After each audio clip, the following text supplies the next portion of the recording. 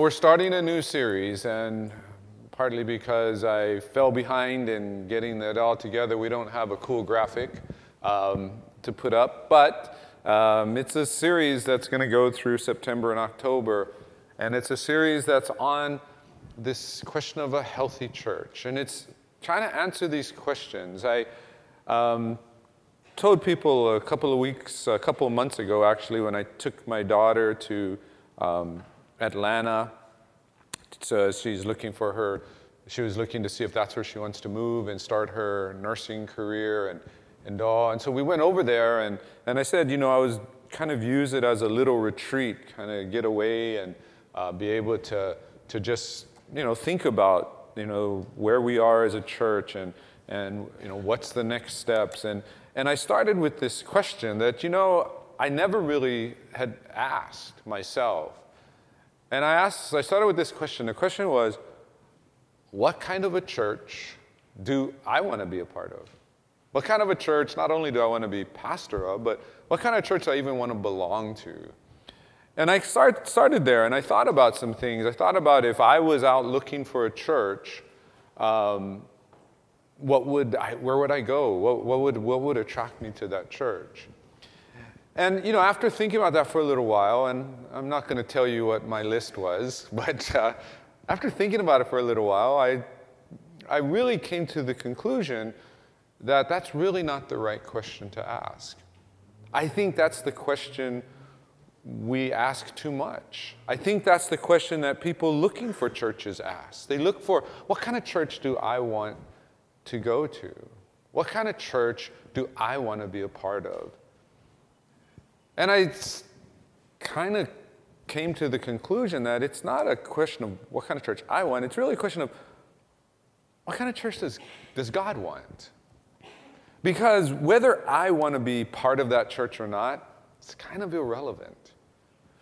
What I should be focused on is thinking about what kind of church does God want? And of course, if we're going to ask that question, those questions of, where are we going? What are we supposed to do? What's the next step? If we're asking those questions, it would seem that we would begin with the idea that, what is a healthy church according to God? What is a healthy church? It's not what sometimes people think of as a healthy church. Unfortunately, we live in a culture, in a society that's dominated by measurables. We're dominated by things we can quantify. And so everything is about, if you can't put a number on it, it's somehow not as important. And we equate health with improving numbers. And that's not necessarily true.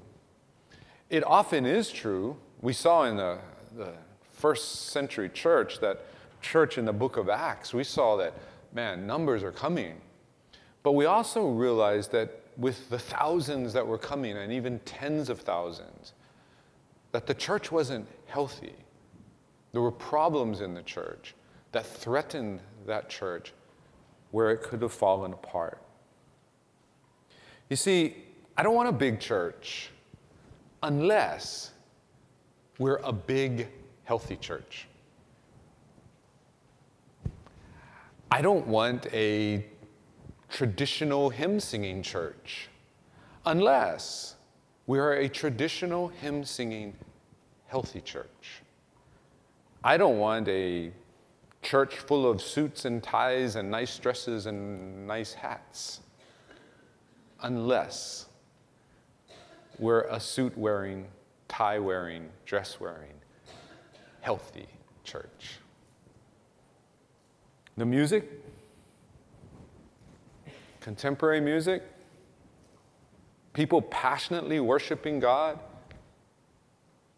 I don't want that unless we are a healthy, passionately worshiping God church.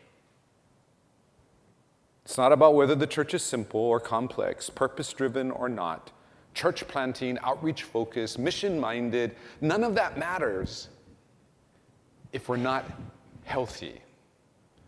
Our focus needs to be on being healthy. And the problem is I think sometimes we approach church health the same way we approach our personal health. One of the things that I really don't like doing when I go to the doctor for a checkup is having a doctor tell me that I'm obese. And I am obese.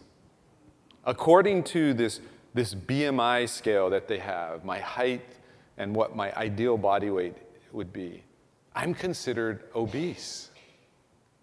And I hate that because, especially when the doctor who really is obese is telling me that I'm obese and I should probably try to get in shape, right? I'm like, well, let's go running, you know. Because it's just one number. That one number doesn't tell you how healthy you are. It's just a number. The number is important. It does tell you something.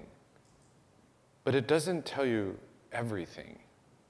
And I think sometimes when we get into health, and I've always been somewhat caring about my health, but, you know, last 3 or 4 months I've really tried to be healthier, and I've tried to eat healthier and exercise more and all that. But I realized when I was younger, the problem is I would fixate on one thing. Like I might care about, you know, more about how I looked, or I cared about how strong I was, or I cared about, you know, some measure, but I wouldn't care about overall health.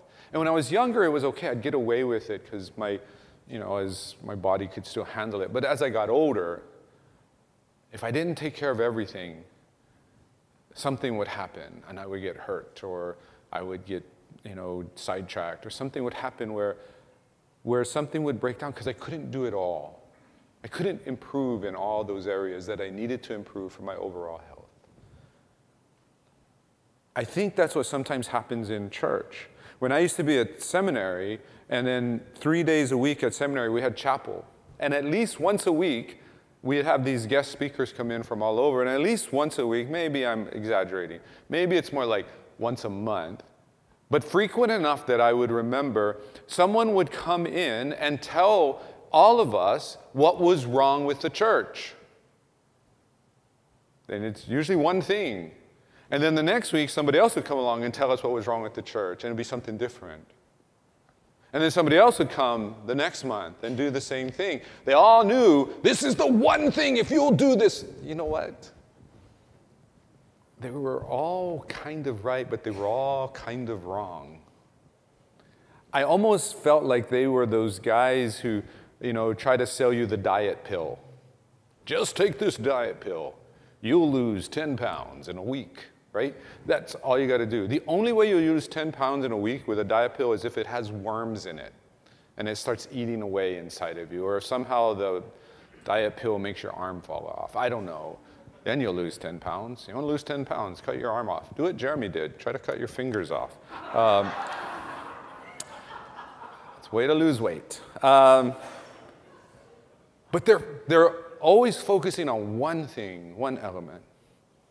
But if we're going to be a healthy church, we cannot simply think about one thing. It cannot just be one thing. We have to think about all these things. We have to try to do all of these things. We have to try to be all of these things. We're not going to be perfect. No one is. But we need to make this our goal. This is the direction. This is who we're trying to become. This is where we're always moving. And we're not doing it so that we can get bigger. We're not doing it so that we can have more programs or a bigger church or more services. We're not doing it for that. If God says that happens, and we'll go, okay. But our focus needs to be on healthy. Being healthy. Here's the problem, though, with trying to be healthy. You know, sometimes people decide they're going to suddenly try to get healthy, and so they care about their weight, and so they're going to lose weight, and so they're going to start exercising. But they never bothered to check with their doctor. And their doctor might have told them, you need to ease into this because your heart for 30 years has been thinking, this is all the work I have to do. This person sits at their office all day, they go home, sit on their couch all day, and then all of a sudden, this person decides they want to walk an hour every day. Your heart will protest, right? Because everything kind of has to kind of get better together. It's the same thing that happens in your car sometimes. You didn't really take care of your car for about 10, 15 years, and then you start fixing something. But your car has all, like our bodies sometimes, we've all gotten used to growing old together. And then we put one new thing on it. What happens to the rest of the car? It starts to break because it's not used to that new thing. And I think sometimes that happens in the church. I think in the church, we have people at all different levels of spiritual maturity. Some people maybe not even Christians at all. Others brand new Christians. Others had been Christians for a while, but just kind of going through the motions for a while. And others that are just crazy, on fire, radical, want to do whatever God wants and running and pushing. And you got them all together. And if you suddenly start to try to run, and you got a lot of people that aren't ready, you don't get healthy. You'll pull a muscle. You'll have a heart attack. Something's going to happen. So health isn't really about that each of us is perfectly healthy. Health is more about all of us are moving in the same direction wherever we are in our stages of growth and spiritual maturity. That we're all kind of going there, even if some people are just beginning, and other people had taken kind of a side trip, and now they're coming back, and other people are ahead, but we're all moving in the same direction. We all have the same idea of what a healthy church is. So what does God say is a healthy church? Well, that's what we're going to talk about for 2 months. And I think it's summarized well in Romans chapter 12. In fact, that's what I'm going to say I want us to be. I want us to be a Romans 12 church. I would encourage you to do this. I would encourage you to read Romans 12. And I would encourage you to read it again, and read it again, and read it again, and read it again. Not because reading it will magically do anything, but I think when we read it, we pick up on different things. Every time we read it, something new, something kind of fresh comes to mind, something we didn't notice before that's always been there. Sometimes it's because we're at a point in our life where something just happened in the church, or we're thinking about something, or God's bringing something to mind, and then we read that scripture again and go, oh, I see it. It's come to life. I've also done something that, if you look on the back of your notes, those of you who are using the notes, if you look on the back, I'm telling you, right there, what a Romans 12 church is. A surrendered church, a discipling church, a humble church, a diverse church, a serving church, a loving church, a fruitful church, a relational church, a good church. A church focused on the good. You see, this is one of those things that I had this moment in my life when I was about 30 or so, and I was helping my dad at his church, and this man who was in his 60s had a heart attack and he died, and we had to do the funeral. And at that time, I had been married, and I think we had Kimmy. And I remember sitting there, and I was doing the music, and then I would sit there while my dad was speaking. And from where I was sitting, I could see this man's widow. And I saw her, and she's just grieving, just weeping openly. And I realized that one of the reasons this guy died prematurely was because, he lived like most Americans, didn't exercise, didn't eat well. And it was at that moment that I said, I don't want that to be my wife. When I'm in my 60s and she's in her 60s, I don't want her sitting in that chair. And though I can't control it, I can't control that I might go running, and yes, a bus might run me over. Okay, a rock might fall off Diamond Head and roll, knock me into the water. Okay, yes, those things can happen. I can't control those things, but the things I can control, I'm going to do.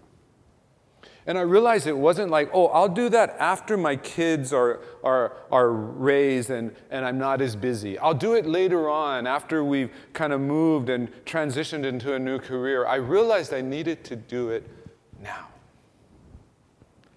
But I think sometimes in church, we get this idea of what a healthy church is, and we realize part of it comes down to us also being healthy Christians, and we don't get the sense of urgency.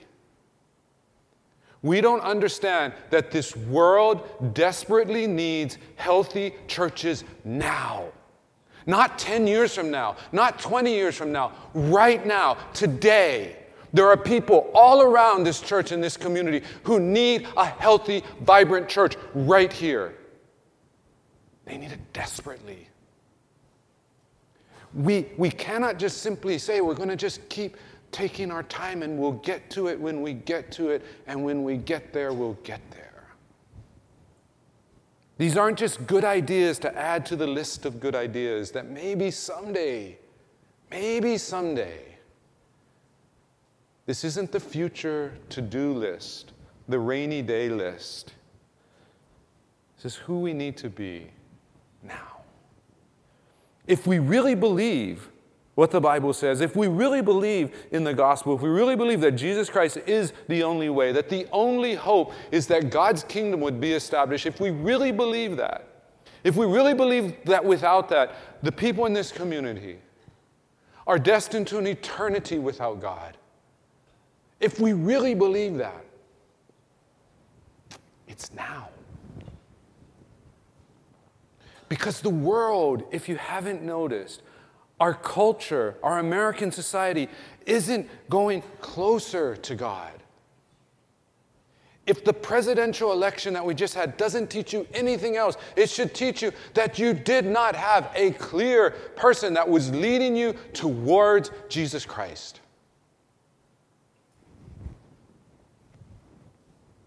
That's our culture.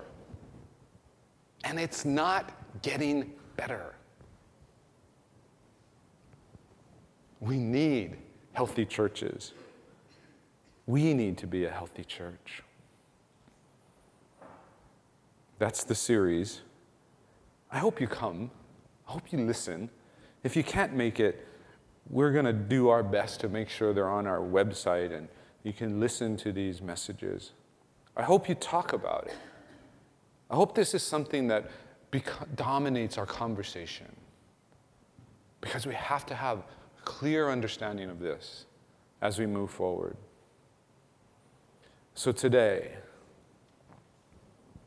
we talk about a surrendered church. A church that's surrendered to Christ, surrendered to God. And we read this in Romans 12. And what Paul's doing here, Paul has just laid out the longest explanation he has in the Bible of what the gospel is. He's laid it all out. He's talked about how God revealed himself to all of humanity. Humanity rejected him, that no one is righteous, but that through faith in Jesus Christ, we can have his righteousness. We can have peace with God. We can be reconciled to God. And then we can now live as his sons and daughters. He's laid that all out. And in chapter 12, just like we talked about in Ephesians 4, he has that little word, un, therefore. Therefore, this is now how you should live. If you believe all of this stuff in the first 11 chapters, chapter 12 is telling you this is what should result. And he says to you, he says here, I appeal to you, therefore, brothers, by the mercies of God, to present your bodies as a living sacrifice, holy and acceptable to God, which is your spiritual worship. To the first century Christian, this image was pretty clear to whether they were Jewish or not. Sacrifice was part of their society, it's part of their culture. They saw it every day. I'm pretty sure you've probably never seen a sacrifice except maybe in a movie. It doesn't happen, it's not common. I do remember when we were living in the Dallas-Fort Worth area that there was a news story because this group, I don't know where they were from either Asia or Eastern Europe, but they were practicing their religion, which involved sacrificing goats in their yard. And, made the news. People were like, should this be allowed? Should we be having these kind of things? And it was a question of, can you practice your religion? Well, we don't see it.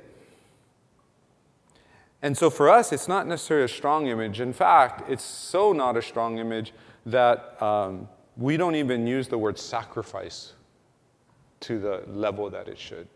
When we say sacrifice, all we mean is maybe we paid a little price. Like you go, I'm trying to get healthy. I heard what Pastor said. I want to get healthy. So when I went to McDonald's, I sacrificed. Instead of the double quarter pounder, I got the single quarter pounder. So I sacrificed. Instead of the large chocolate shake, I got the smaller chocolate shake. So I sacrificed. And we use the word sacrifice like that. That's not how Paul's using it. Paul's not using little and big things that we give up for something else. No. He's using it in a way that he actually wrote about in Philippians that we read earlier. He's saying all is offered. All is counted as lost. It's all counted as lost to me because it's all been given to God. All of it. It's a sacrifice. If something was sacrificed to God, if it was an animal and you brought a sacrifice, you weren't lending it to the temple. You weren't telling the priest, hey, can you take my lamb and then I'll pick him up at the end of the day. You were not going to be picking up the lamb at the end of the day. Sacrifices meant that you were giving it to God. There was no expectation of return. And there was also this element, especially in the Jewish sacrifices, that you would only offer your very best. It wasn't just everything, it was your best. For me, that's how I define excellence from God's standard. Excellence from God's standard is not me trying to do somebody else's best. Somebody who's way better than me and me trying to be like them. That's not what God is expecting. Nor is God expecting me to do someone's best who's less than me. He wants my best. And this is the idea, the picture that would have been really clear to these first century Christians, that this is a sacrifice. It's something that's given to God, and it's the very best we have. No expectation of return. But then he has this weird word on there, a word that would have been unusual to them, that would have gotten their attention. He says, present yourselves as living sacrifices. Living sacrifices. He's not saying that you are to go kill yourself. He's saying, living sacrifice. That wasn't typically what happened to the sacrifice. What typically happened to the sacrifice is the sacrifice would be killed. But this is a living sacrifice. And what we find here is we find that the giver of the sacrifice is also the sacrifice. So Paul's clearly using a metaphor here, clearly using a picture, a word picture, to help people understand what it means to really live out the righteousness of Christ, to really live out this faith, to really live out what it means to be justified and to be reconciled to God, that this is what it looks like: a living sacrifice. Everything is God's. And in case you're wondering, it's everything. It's not most things, it's not some things, it's everything. Our past, our present, our future.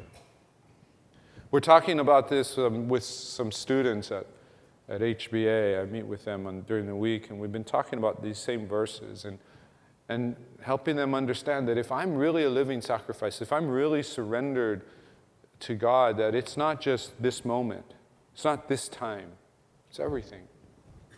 You see, sometimes people, they don't want to surrender the past. And sometimes they don't want to surrender the past because there in the past are some favorite sins and some favorite habits and some favorite attitudes that they know aren't necessarily pleasing to God, but they want to hold on to those. They don't want to give the past up. Others don't want to give up the past because they don't want to admit the past. They feel guilty. That past keeps pulling them down. That past keeps telling them, you think God wants you? You think God can use you? Are you kidding me? Are you crazy? And the past just keeps pulling them back. They don't want to give up the past. And sometimes they don't want to give up the past because they're really good at the past. The things that they've done their whole lives, they're really good at. And I certainly don't want to take all the things I'm really good at and give them to God. Things that I'm comfortable with, things that I like, things that are meaningful to me. I don't want to offer them. So they don't let go of the past. When I talk to the students, it's more about the future. They don't want to lay their future on that altar. They don't want their future to be part of the sacrifice. And part of it's not their fault. Part of it is, even though they're Christians, they haven't really had anybody help them understand and think through this idea that if you're a Christian and you're a living sacrifice and you're completely surrendered to God, that it's all God's. And that maybe that career that you want to do is not the career that He wants you to do. Maybe that dream school that you're dreaming of is not the school that He wants you to go to. Maybe that major that you think is not the one that He wants. And you assume it is because, you're like, I'm not going to drug dealer school. I'm not trying to learn how to do organized crime. I'm doing good stuff. God doesn't care about that, right? If we're living sacrifices, He does care. But what I like about this is that He says, present. He says, offer. The thing about the living sacrifice that's different is that it's always available to God. It's always available to God. But God doesn't always demand it. How many of you have ever said this and then had the house guest that took you up on it and then you regret saying it? Hey, my house is your house. Use whatever you want. Eat whatever you want in the refrigerator. It's all yours. Don't worry. Don't have to ask. Just do it. Maybe you've said that. Usually, you have good house guests. And even though you said it, they still ask. Have you ever had that house guest that really took you up on it? You come home from work, they're wearing your clothes, the stuff that you thought you were going to make for dinner, it's gone. They take your car, your bike, whatever. Oh, I said it was all available, but I didn't really mean it. Well, God is the kind of house guest that if you tell him, I surrender, it's all yours, it's all available to yours, you need to be ready that he will ask for it at any moment. He might not. You might live the rest of your life and he might never ask for it. Because it's not really that important, that thing to God. If you said, God, all my money is available to you, even if you had millions of dollars, to God, that's like, what's important is not the dollars. What's important is your heart, your attitude is that it's all available to you, God. It's all yours. We sometimes talk about time and talent and treasure. It's all yours, God. My time is yours. My talent is yours. My treasure is yours. Well, he also says that we are to present our bodies as a living sacrifice, holy and acceptable to God. What we need to understand about that is that to be a living sacrifice means that what God finds holy and acceptable is when we hold nothing back. It's not holy and acceptable if we're holding on to it. If you're giving that sacrifice in the first century to the priests, and as they're taking up to the altar, you can't let go of the leg. That's not holy and acceptable. Holy and acceptable is based on that thing that we are all in. 100% God. It's all yours. Why? Why is that holy and acceptable to God? We just said God doesn't need our stuff. He doesn't need our money. He doesn't need our talent. If he wants to, he can do anything. Why? Because when we're a living sacrifice, the attitude of a living sacrifice, whether it's as a church or whether it's as individuals, when we're a living sacrifice, what we're saying is, God, we trust you completely. If you demanded what you demanded from the rich young ruler, to sell all of our goods and to give it to the poor and to follow you, we trust you that that is right and we will do it. If instead you're telling us that you want us to work hard and to do well in our career, and because when we're in that marketplace, we are making a difference for you, because we're not going by the world's business ethic codes, we're going by yours. If that's what it is, I trust you, it's all yours. It's all yours.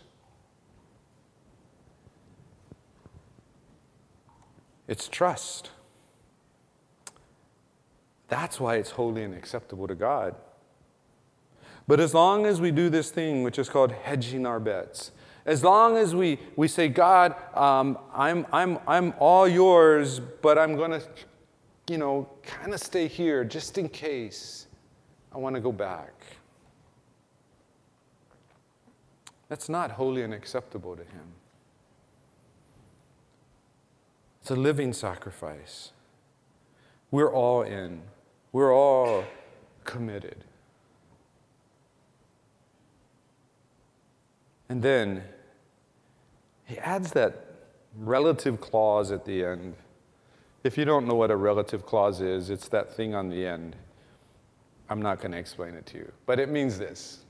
What it says is this. Which is your spiritual worship? You know what?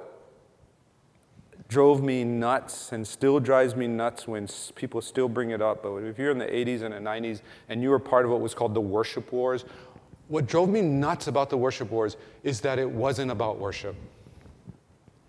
It was about music. It wasn't about worship. Because if it was really about worship, there never would have been a war. You know what worship is? Living as a living sacrifice. That's worship. You know what we do here on Sunday morning? Or maybe you do it at a group during the week or on the beach with your guitar or ukulele or in your car, hopefully with the windows up as you're singing at the top of your voice. You know what that is? That's an expression. That's an expression. The worship is living. The worship is life. The worship is how we live like Christ in this world. The worship is how we serve. The worship is how we see people in need and help those in need. The worship is how we focus our minds on understanding who God is. And we do that all because we've presented ourselves as a living sacrifice, and we understand that means that we need to trust God. And if I'm going to trust God, I really need to know what He's saying. And I really need to know what He wants and what He expects.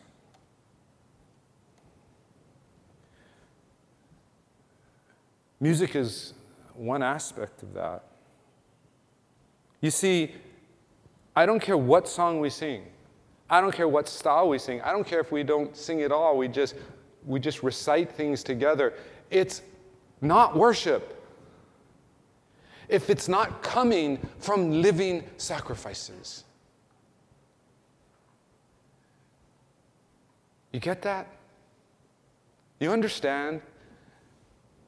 We think the worship so much times is the expression, the externality.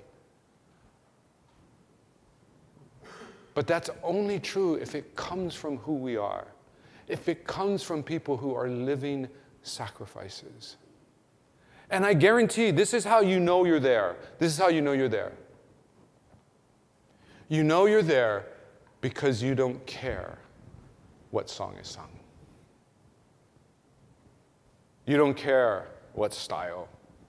You don't care who's listening. You don't care what other people might think.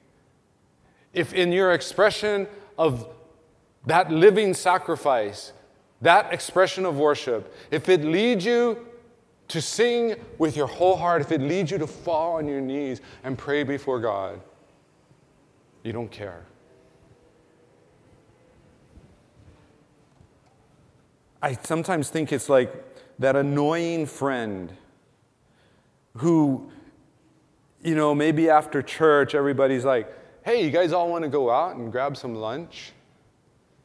And there's always somebody that says, well, where are you going? And they're not asking where you're going out of curiosity. They're asking where you're going because they don't want to go with you if you're not going to a place they want to go to. In other words, the after-church lunch wasn't about fellowship. It wasn't about building relationships. It was about food. And I think sometimes that's what happens in the church. When we get together, whether it's Sunday morning or any time during the week, when we get together as gathered believers, we are more concerned about the food, the style, than we are the fact that we are the church gathered. We are living sacrifices who are all here together with an opportunity to pour our hearts out to God, with an opportunity to receive from Him,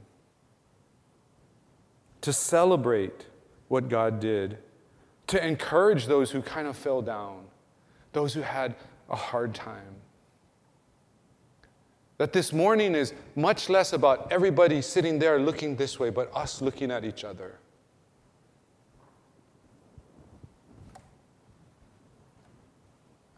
I think we miss that.